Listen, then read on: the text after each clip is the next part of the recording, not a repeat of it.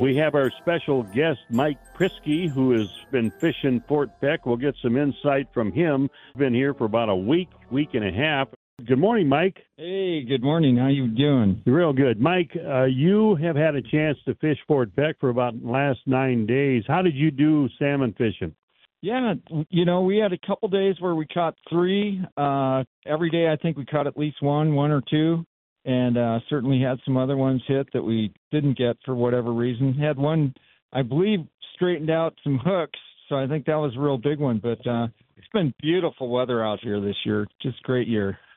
So what do you think of the setup that the Salmon Slayer has on his boat? Oh, man, he's got rods going everywhere. This guy is a pro. I mean, holy mackerel. If I had that many lines out, I'd have one big cluster, that's for sure.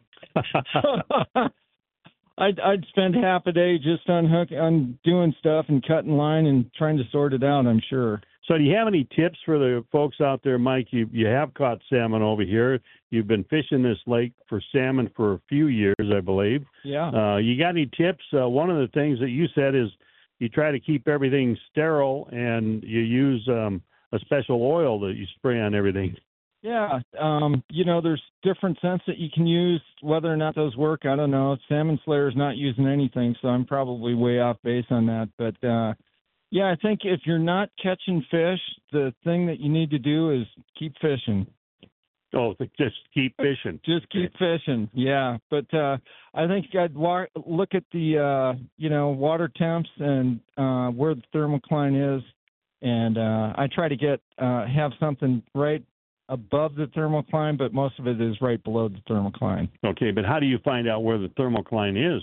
Well, a lot of times I found out I do have a fish hawk, which is great, but you can tell according to where the bait is stacking up. It sounds like they're right at about where the thermocline is, from what I understand. Okay. So. All right. Mike Prisky, thanks for joining us here. We hope you'll enjoy catching a Chinook salmon here on Bill's boat. He's had some tremendous days, and we're looking forward to fishing with him all day long today. Yeah, well, thanks for having me. I really appreciate it. All right. Hand the microphone back to the Slayer and the headphones. And Rigger, I love salmon fishing, and I love to spend time with Bill. Yeah. Well, we learn something every time we come out here with Bill. And really, that's the thing I love about Fort Peck is the fishermen, most fishermen are pretty darn eager to share their knowledge with you and learn. I will say, though, if you're brand new to trying king salmon out here on Fort Peck, I really recommend that you get a guide for the first day or two.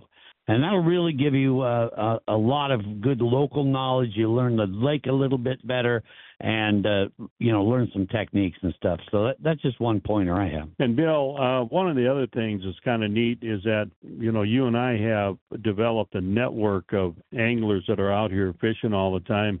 And it's very informative sometimes when somebody will say, yeah, I caught a big salmon. We're all kind of happy for them. But, on the other hand, we're going, geez, I wish I could catch salmon. But the things that we asked are how deep, what are you using? And that's not a bad idea to get that network going if you get 2 or 3 people out here fishing different areas of the lake. No, definitely. Otherwise you're covering it all on your own. So, no, that's huge to get some input and tips, and hopefully everybody shares and it kind of works both ways. Maybe location on the lake, like you said, depth, maybe particular lures this day, it's huge. Hey, Bill, have you had any, like certain depth or spot that seems to be working best so far this year? I know it's early in the season, but what? The depths for me, it hasn't been a deep bite by any means that I've seen. I'm not saying people haven't caught them 120 down, but it's been in that 70s, even 60. Early on, and that gear maybe isn't quite that long line 60. It could be 55 down. That's been real productive. Okay, you've got the board out. You're letting the board out. Explain how that setup is put together and how it works. Well, this particular one, first thing you got to remember, it isn't just unique because, you got this board out. It's just it's a presentation. It could be copper, could be steel, could Talking be about lead. a planer board, right? Yeah. Yep. Okay. So you long line it out. I mean, there's 500-600 feet of line out behind the boat. You hook a planer board on it, a big heavy board, not a walleye board won't pull it, and get it out off to the side a little. It clears up your gear is what that's doing. So when you're fighting a fish on the downriggers, you're generally not tangled in your own equipment back there.